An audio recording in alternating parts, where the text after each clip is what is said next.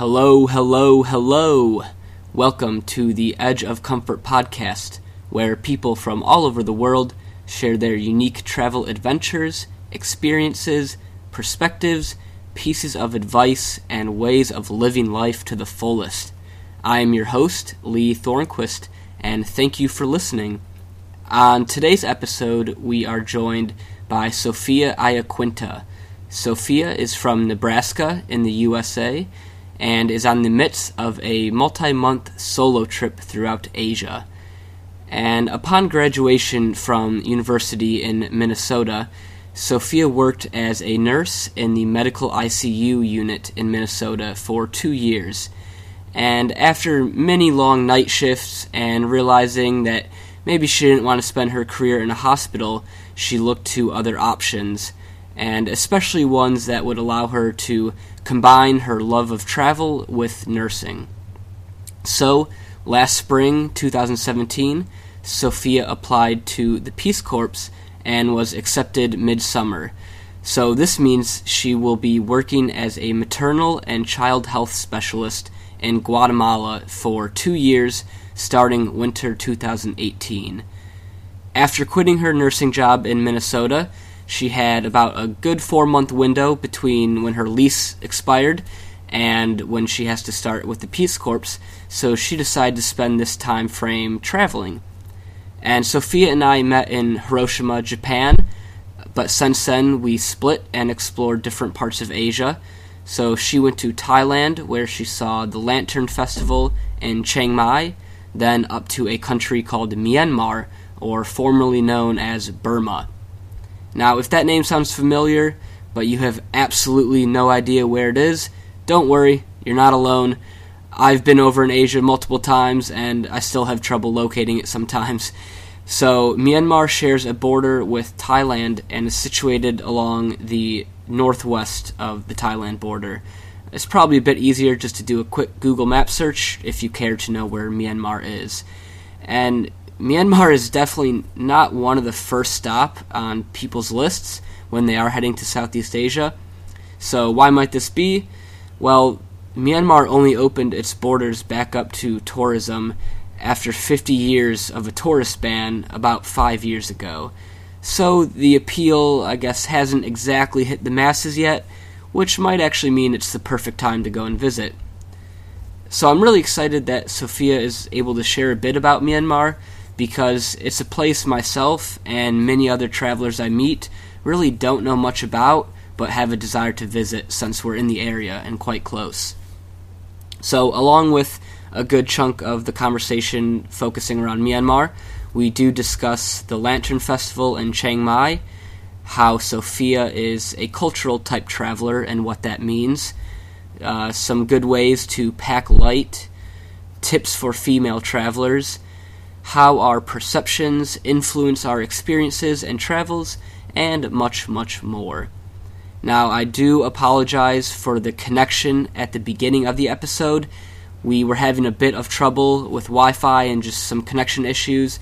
You'll hear a bit of this. It's not too bad, but if the audio sounds a bit strange or briefly speeds up, don't freak out. It's not your phone. Nothing's wrong with your phone or anything. Just stick with us. The majority of the episode is crystal clear communication, minus a bit of background noise from the Myanmar street and cars. But if you really can't stand some of the annoyances at the beginning, just hit the 15-second fast-forward button, and it should be all good. Now, this is a 2-part episode. Our conversation went quite long, so you're now listening to Part 1, and Part 2 will be released next Monday, so make sure to be on the lookout for that.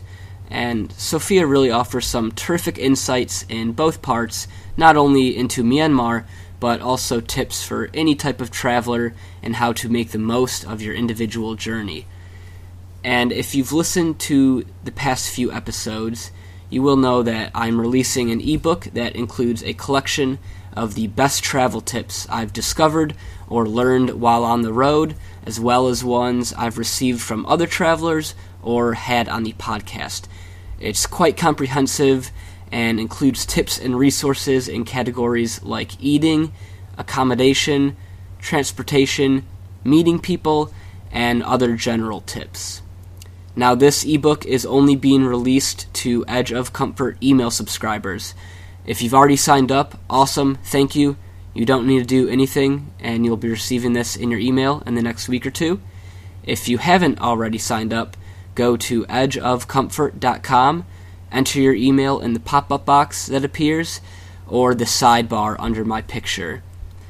And I've also had a few questions about people not receiving these emails, the weekly episode emails. So if you use Gmail, these emails are likely going under the Promotions tab. So please check the Promotions tab.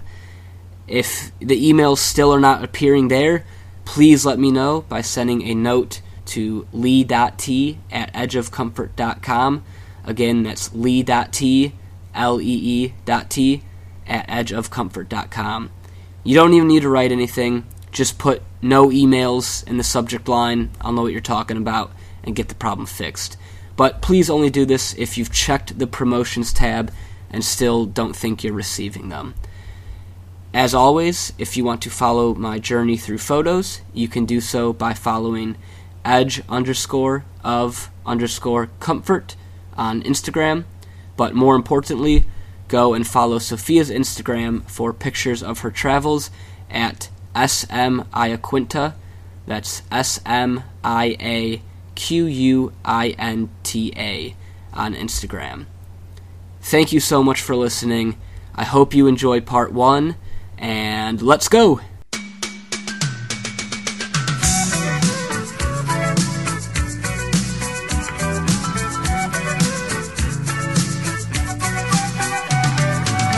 Traveling in a freighter combi on a hippie trailhead full of zombies. I met a strange lady, she made me nervous. She took me in and gave me breakfast. And she said, do you come from a land down under? Where women go and men wonder. Can't you hear the thunder? You better run, you better take cover.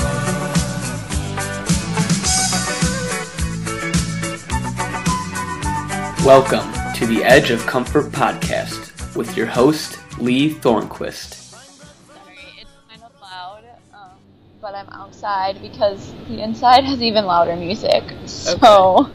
I think it sounds okay. I think we'll be Wait, okay. where are you? / how are you? Yeah, I'm doing well. Right now I'm in Kuala Lumpur. Okay. Yes. Nice. So where are you right now? It's a great question. I am in Nuang Shui, which is in Myanmar. It's on the north coast of Lake Inle, in the eastern.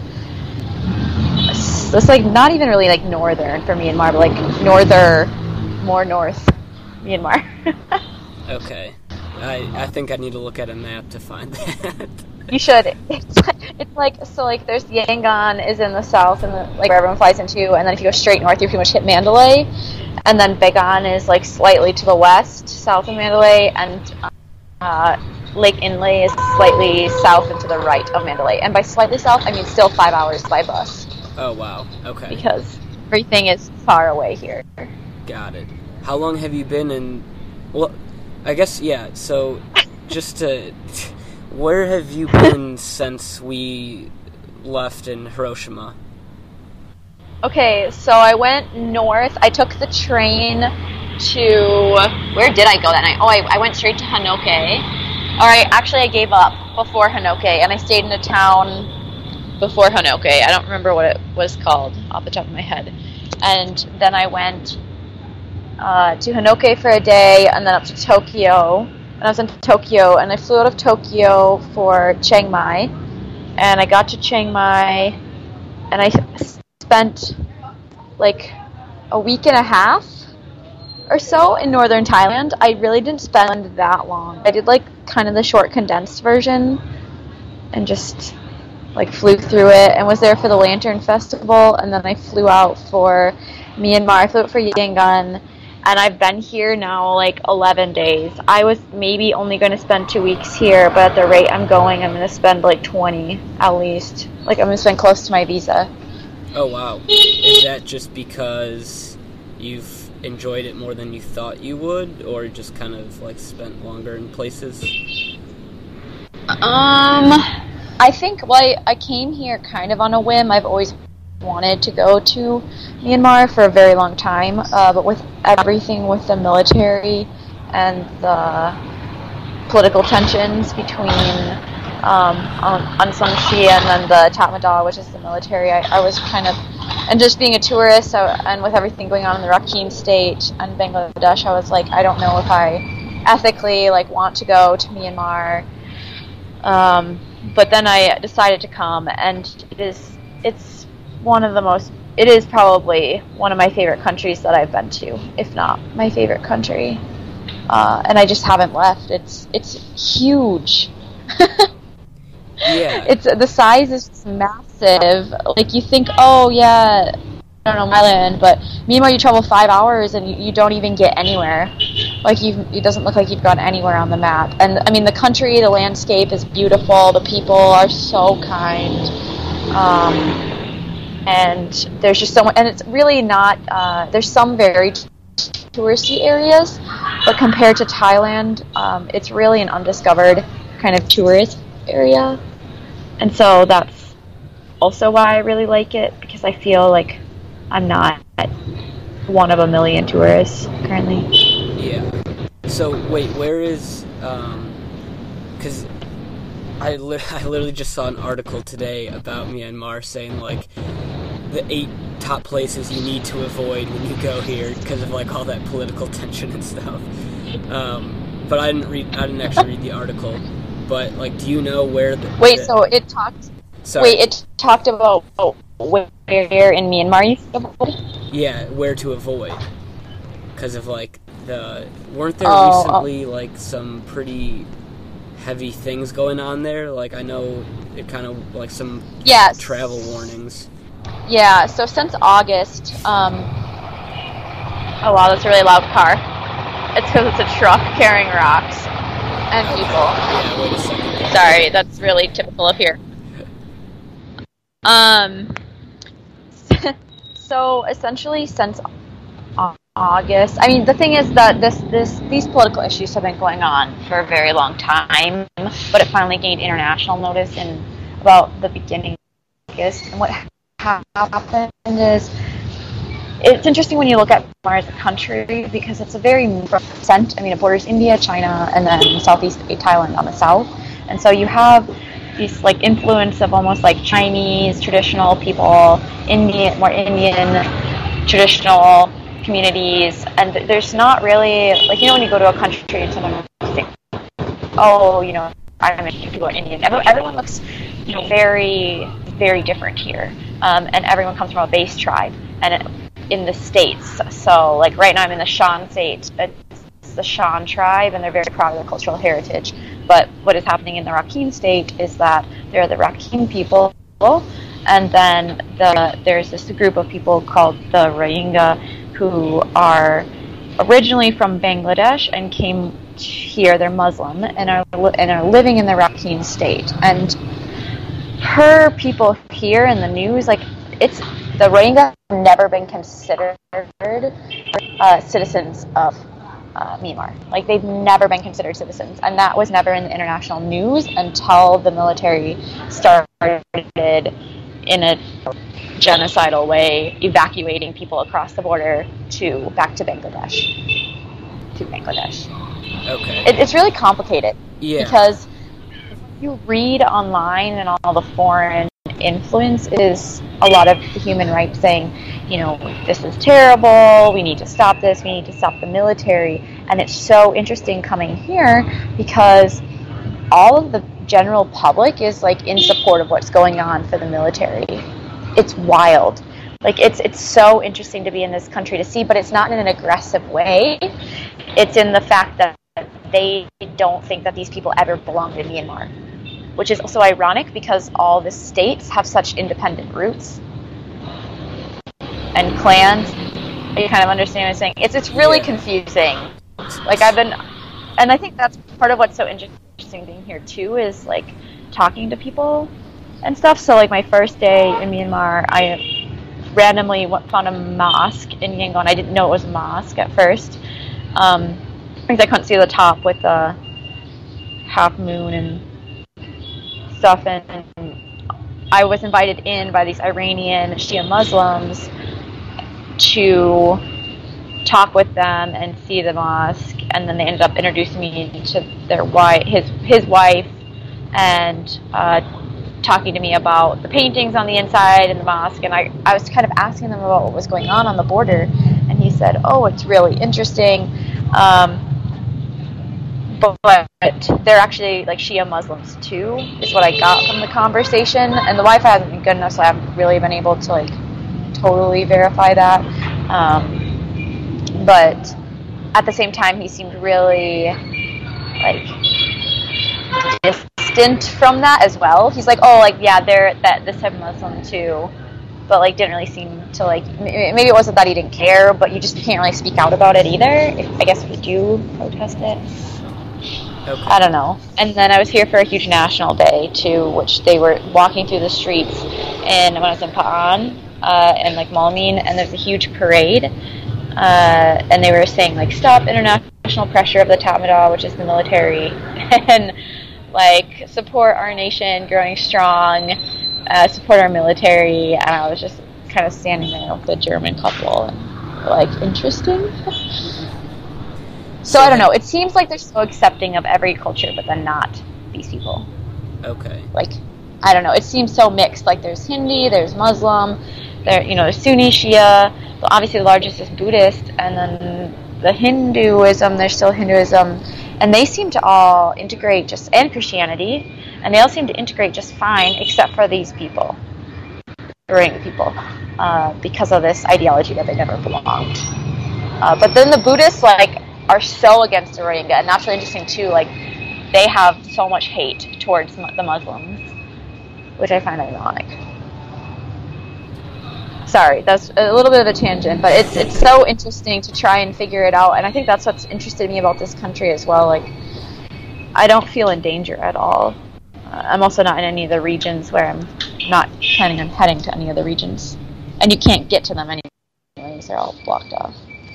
Okay, so majority of the country is still pretty safe, but it's just kind of avoid the border and areas near that. Yeah, part of the northern state, like in the north of Myanmar, is off limits by military, and then where the Rohingya stuff is in the southwest kind of area, or the west border with Bangladesh is off limits. And like, you think you can get to some spots, but it's why would you? Like, I'm not about to walk into that. Yeah.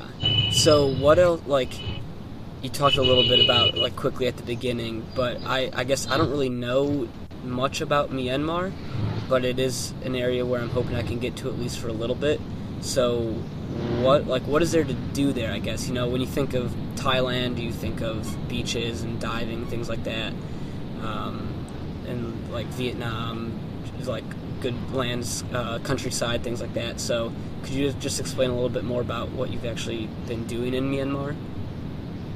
Okay, so shortcut of it is that I like traveling culturally. When you're in Myanmar, you feel like there's times where you don't see any other tourists. There are places that are very touristy, but there are also a lot of places where you feel like you're just kind of immersed in the culture and more transient and translucent through what's just going on in daily life. It's the land of, like I said, 5 million trillion pagodas, and it's really the architecture and the infrastructure is interesting with the combination of English colonialism, like dilapidated English colonialism, and preserved more like indigenous culture and what they would consider more like tribal culture for all of the regions. So every region is so very proud of their clothing, their dance, the people, the language. There are over 100, I think, in 5 or 150 languages spoken in Myanmar still. and like every state. 150? Yeah, like I think there's like 100, either like 105 or 150. I might have mixed up my 0 and my 5, but it's a lot. Like over 100 languages still spoken in Myanmar, and you know Burmese is the biggest, obviously, and everyone speaks Burmese, but everyone mostly speaks like local dialect too. So if you are Shan, you don't speak the same local dialect as Paho, which is another tribe in the region, which is really interesting. Okay. So it's many different dialects and forms of Burmese, kind of? Well, no, they're just completely different languages. Okay. Like the Shan language, if you speak Thai, you can almost understand Shan. But if you speak like a Pa'o, you can't really understand Shan. Got it. It's very interesting. So how have you been able to do anything with all these different languages? Well, everyone does speak like Burmese too, on top of like their language, but people are very proud of their language and their culture. And when I say, I would describe Myanmar as it's modernized, the sense that you have bikes, you have TVs, and a lot of houses and satellites, but I wouldn't say it's fully westernized yet. That's how I would describe Myanmar: modernized, not westernized. Okay. To like the extent that Thailand is. Got it. In other countries. Yeah. And I mean, it's a beautiful country. And you look at the GDP, and it's still like a really low ranking. I believe it's still a third world country. It has to be. But when you look at a third world country in Africa where you don't have any food sustainability, and then you look at Myanmar, people in Myanmar aren't hungry. You can be very, very poor, but you're not hungry because they're even in the driest region, like the Bagan area, there's still rivers. Like there's still water and access to water for growing. Okay. So it's incredible. Like even on Lake Inle, where it's I don't know, it's so hot. It's like 80. It's not even as hot here as other. So in the south, it was like 95 degrees during the day every day. But they're just rice paddies and avocado trees, and the crops are so abundant, and they're still growing because they have this surplus of water. So where have you been staying then? If it's still kind of developing for tourism and everything, because I think there are a lot of hotels and hostels. So that's why I say it's like modernized, but it's not like fully westernized. So like because the English were here, there are a lot of hotels and places and guest houses, and so I mean it's definitely opening up more to tourism. Right now I'm actually at a hostel. It's called Ostello Bello, and it's interesting. It's a guy from Italy came to Myanmar and owns like a hostel in Milan, and then started like 3 hostels here. It's like one in Bagan, one in Inle, and one in Mandalay. And because of the English, like there has been travel here, and there are guest houses. It's just that they're not overly booked, I feel like. Or that, I don't know how to describe the fact that, like, you feel like a tourist, but, like, you also don't feel like a tourist, because there are a lot of places to stay. And, I mean, you can always stay in a monastery if you need to. Okay. So, like, if you don't have anywhere to stay. Okay. I think I know what you're trying to say, though. Like, if you go to another city in Southeast Asia, like, common one you hear about is, like, Bangkok or, like, Ho Chi Minh City or, those are very, very heavily influenced by tourism, and a lot of the local, like, businesses and things set up are around tourism. So is it, like, maybe a little bit different in that way, where there's still, like, local businesses not designed strictly for that sense? Yeah, exactly. And especially when you see in markets and daily life, you really see that. You're walking through. So, for example, when I trekked, it's a pretty common tourist trek. I trekked for the last 2 days, stayed in a village overnight, and it's high season right now, and so there were actually probably like 20 to 30 tourists staying in this village that night, but you didn't notice. I think in the sense that like the kids weren't, all oogling over, oh, these are the tourists. Like we brought a frisbee out and we're playing with them, and then we just let them play and sat there. And sometimes I feel like you go and everyone's like, oh, like, like coming up to you, and they just ignore it. they just keep doing their thing. They're like, oh, here are these other people, cool. Okay. Well, because for a while the country didn't allow any tourism, right? Like, I think it was in maybe 2012 or 2011 when they, like, actually opened up their borders back for tourism. Officially. Yeah, officially. Okay. Yeah. Cool.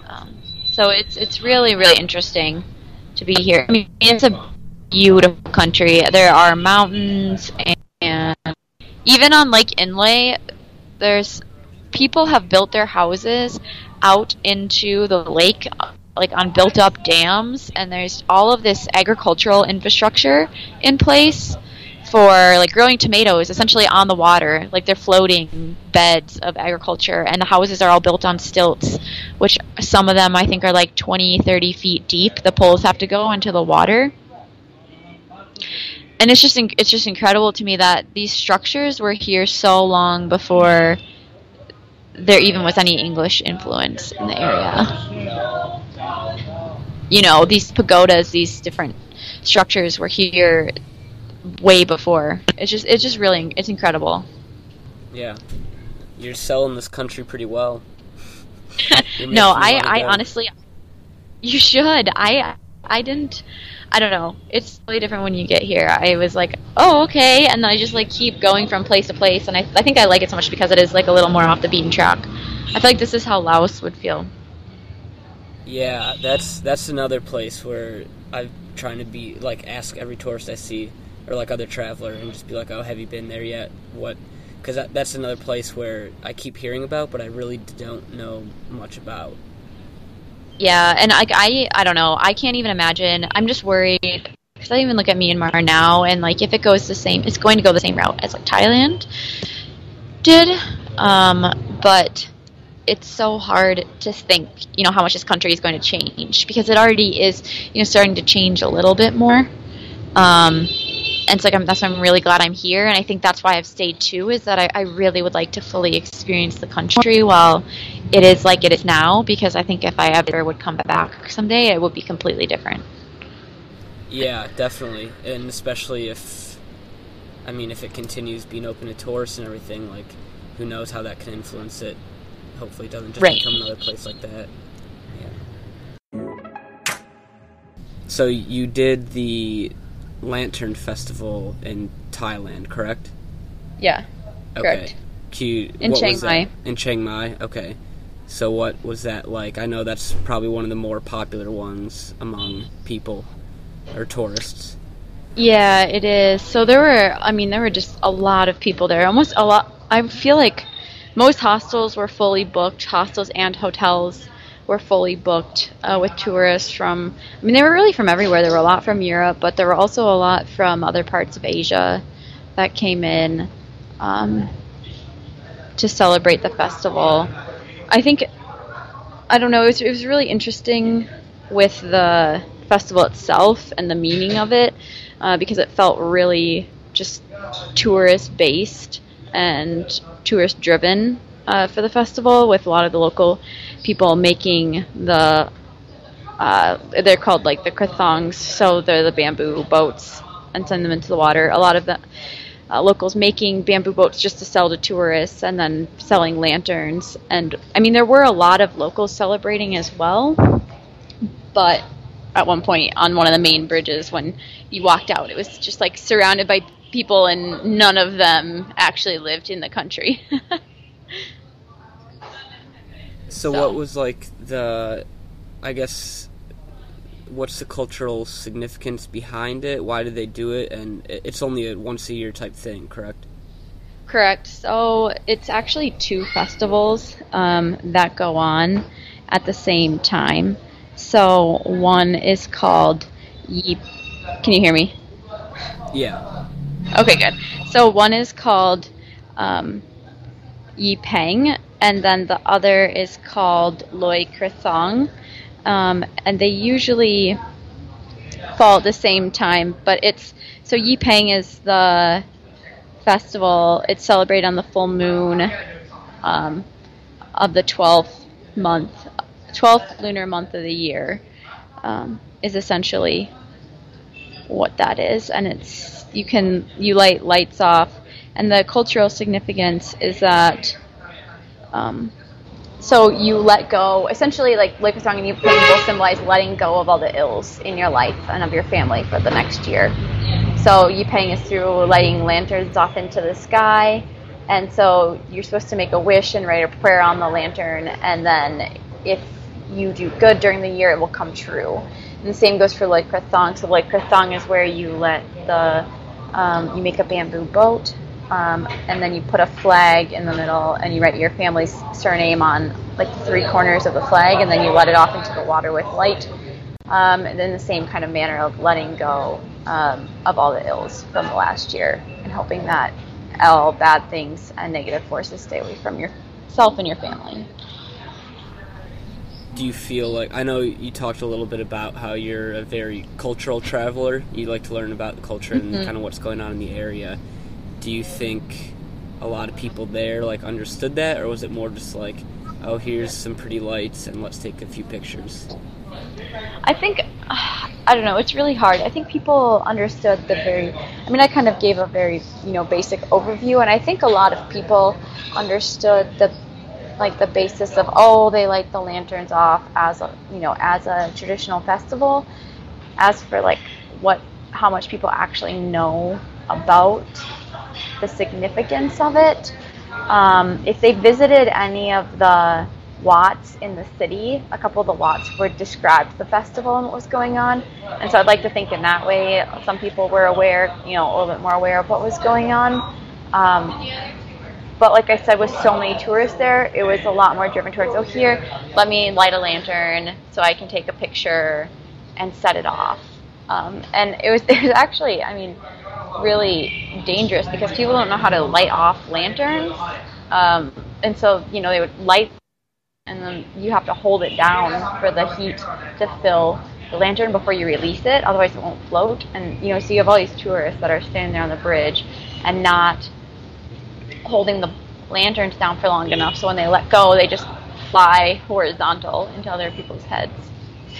And telephone poles and trees. Oh and gosh. I feel like everything was on fire. That's bound to happen when you have hundreds of thousands of lanterns, but it's like, I almost feel that if there are going to be a lot of tourists there, they need to have how-to lanterns for tourists. There was a local parade that went on. So the festival is over basically 3 days, mostly just like the Friday, Saturday, and then Sunday isn't too much. But there was a local parade on Saturday night, and I think that was really, really interesting to see, with a lot of the traditional dancing and outfits. And talking, and they were announcing in Thai and English, so that was nice. Kind of what was going on. Okay. Quick question: you said it happens in the 12th lunar month every year? Is that always November, or does that change? Yeah. No, so that's always November. It changes when in November it is. I think usually it's later in November, like the 18th, 19th, 20th. This year it was really early in November. It was the first weekend in November. Okay. So how do you, being like a cultural traveler and liking to learn about that stuff, obviously in museums or something like that, it's easy to learn because it's written out in front of you, but when you're in these villages or towns that aren't as just like in your face with information, how do you go about trying to learn about the culture and the significance of the place? I think the biggest way to do that, devoid of any language barriers, is to just ask people. And I think really just going up to people and asking, what is this? What are you doing? I want to know, I want to learn, which is difficult sometimes when you do have a very large language barrier, and you don't speak the same language. But the thing is, realistically, in today's world, a lot of people, no matter where you go in the world, sometimes speak very minimal English. And so you can kind of get a gist. And so, what I usually do is then go back and look stuff up online, with the use of the internet, when there's not things readily accessible, I'll write down, things that I want to look up later to learn about.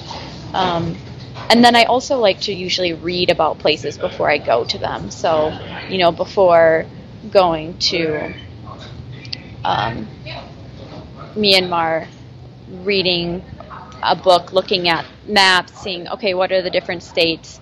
What are the different cultures? I don't need to read a nonfiction history book necessarily, but just something to give an idea of, kind of what the country's like, what the history's like, and what you're walking into in the current political state and everything else. But I think that's mostly how I do it. It's really difficult. I've experienced it more here in Myanmar. It's with the language barriers, it's really difficult because there's a lot of really cool stuff. And it's hard to ask sometimes the people themselves because they just don't understand. But there are other people around that, speak English. So I'm here in Myanmar right now, and there's the Shan New Year a couple of days ago, and I was at a big festival in the city celebrating the New Year, watching the traditional dances, and everyone's so nice, they say hi, and I ended up talking to this guy who leads treks and speaks some English, and I just kept asking him questions about what was going on stage and who the different dancers were, and it was really nice because then I was able to learn, not all the dancers are from the Shan tribe. Dancers from different tribes perform in honor of the Shan New Year. This is kind of what they're doing. This is how old the dance is. Okay.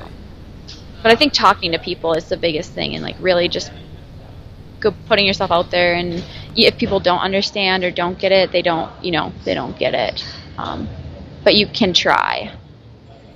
Yeah, worth a shot at least. Mm-hmm. Okay. Before I want to ask a little bit more about your trip as a whole and kind of why you're doing it and stuff like that. But before we do that, I have a few just random stock-like questions that I want to throw in there.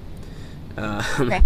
So, are there any apps, websites, or other resources that you use while traveling or planning out traveling that you think are an absolute must-have? Well, that's a great question.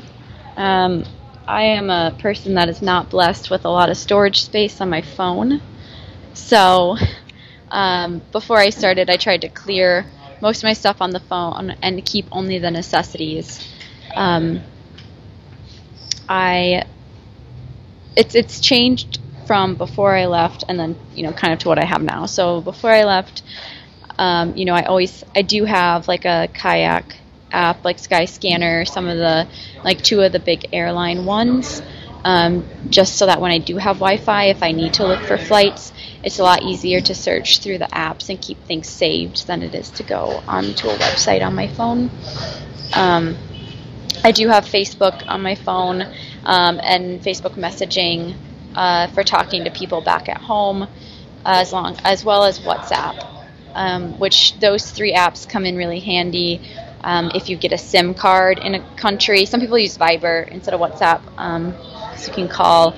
But if you get a SIM card in a country, usually you can just change your number, and then that's the best way to keep in contact both with people that you meet in the country that are also traveling and people back at home. In terms of strict travel, I still have Google Maps on my phone. There's an application called Maps.me. I don't use it because I just don't have space to download it on my phone right now. But you can download offline versions of maps and then use them as you go around. And you can search on there once you have it downloaded. So if you don't know where your hostel is, you can search that on there. And that's the one application I wish I had on my phone that I don't have. Let's see. What else do I have? I really don't have that much on my phone. Just a lot of pictures and stuff that take up all the Yeah, storage.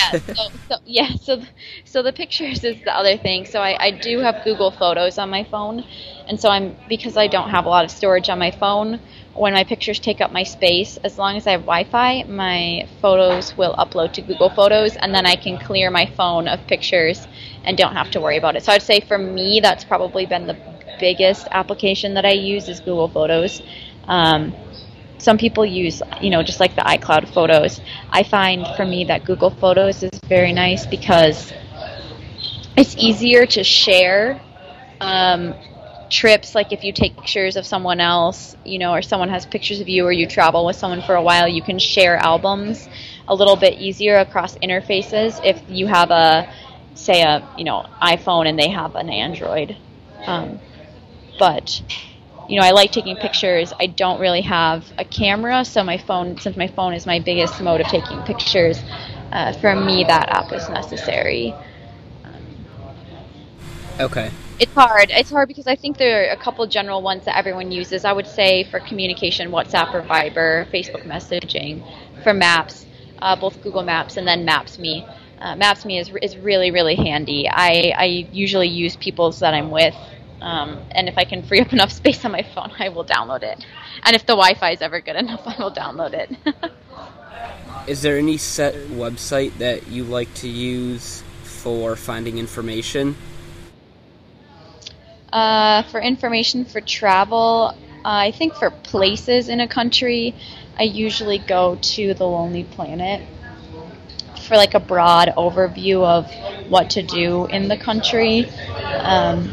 They have the guidebooks themselves, but a lot of people don't want to carry a guidebook with them. And so having access to the online website is a great way to look and say, I would like to go to this country. Here are some big cities, and then you can kind of go in from there. But actually, I've found that since I've been in a lot of the countries, a lot of hostels in different places do have guidebooks that people have left. A lot of people travel to a country with a guidebook and then they leave it. And so there are a lot of guidebooks lying around, which are nice to look at when you get to a place. Okay. How do you maintain your well-being while on the road, especially for multiple months? That's a really great question.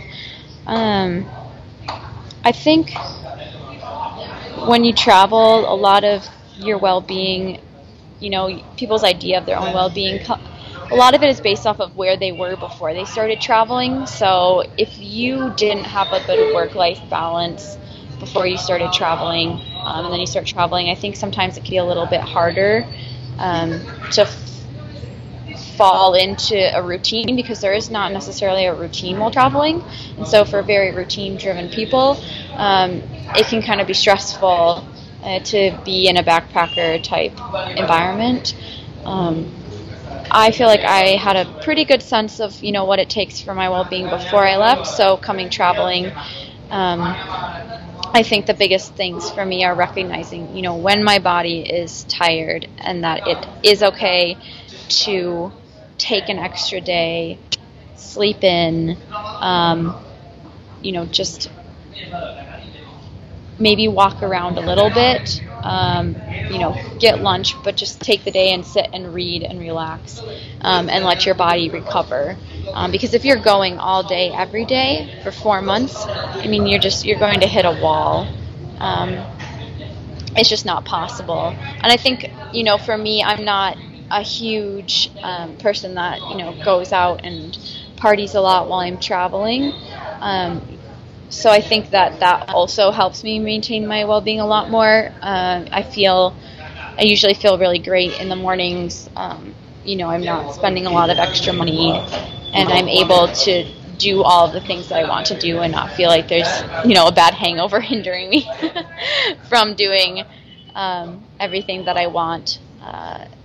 The biggest thing, though, I think for me is I'm very, very physically active at home, and when you're traveling, sometimes it's hard culturally, or just with moving. You might be walking, but you're not, biking or running or doing different things.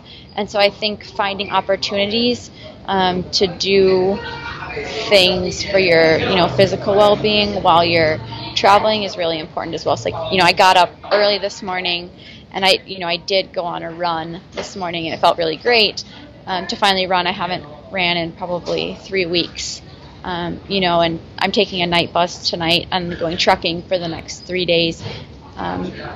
Not necessarily because it's like the coolest thing to do in the country, but because, I really want to do something active. And for me, that's something that I think is very important. And then you get to see the countryside and everything around it. Oh, that's awesome. Did you hire a guide for that, or are you just going alone? There are a couple of, right now it's about 13 hours north of where I am in a bus, and there are a couple of places that, like small local places that kind of do, like, you can hire a guide.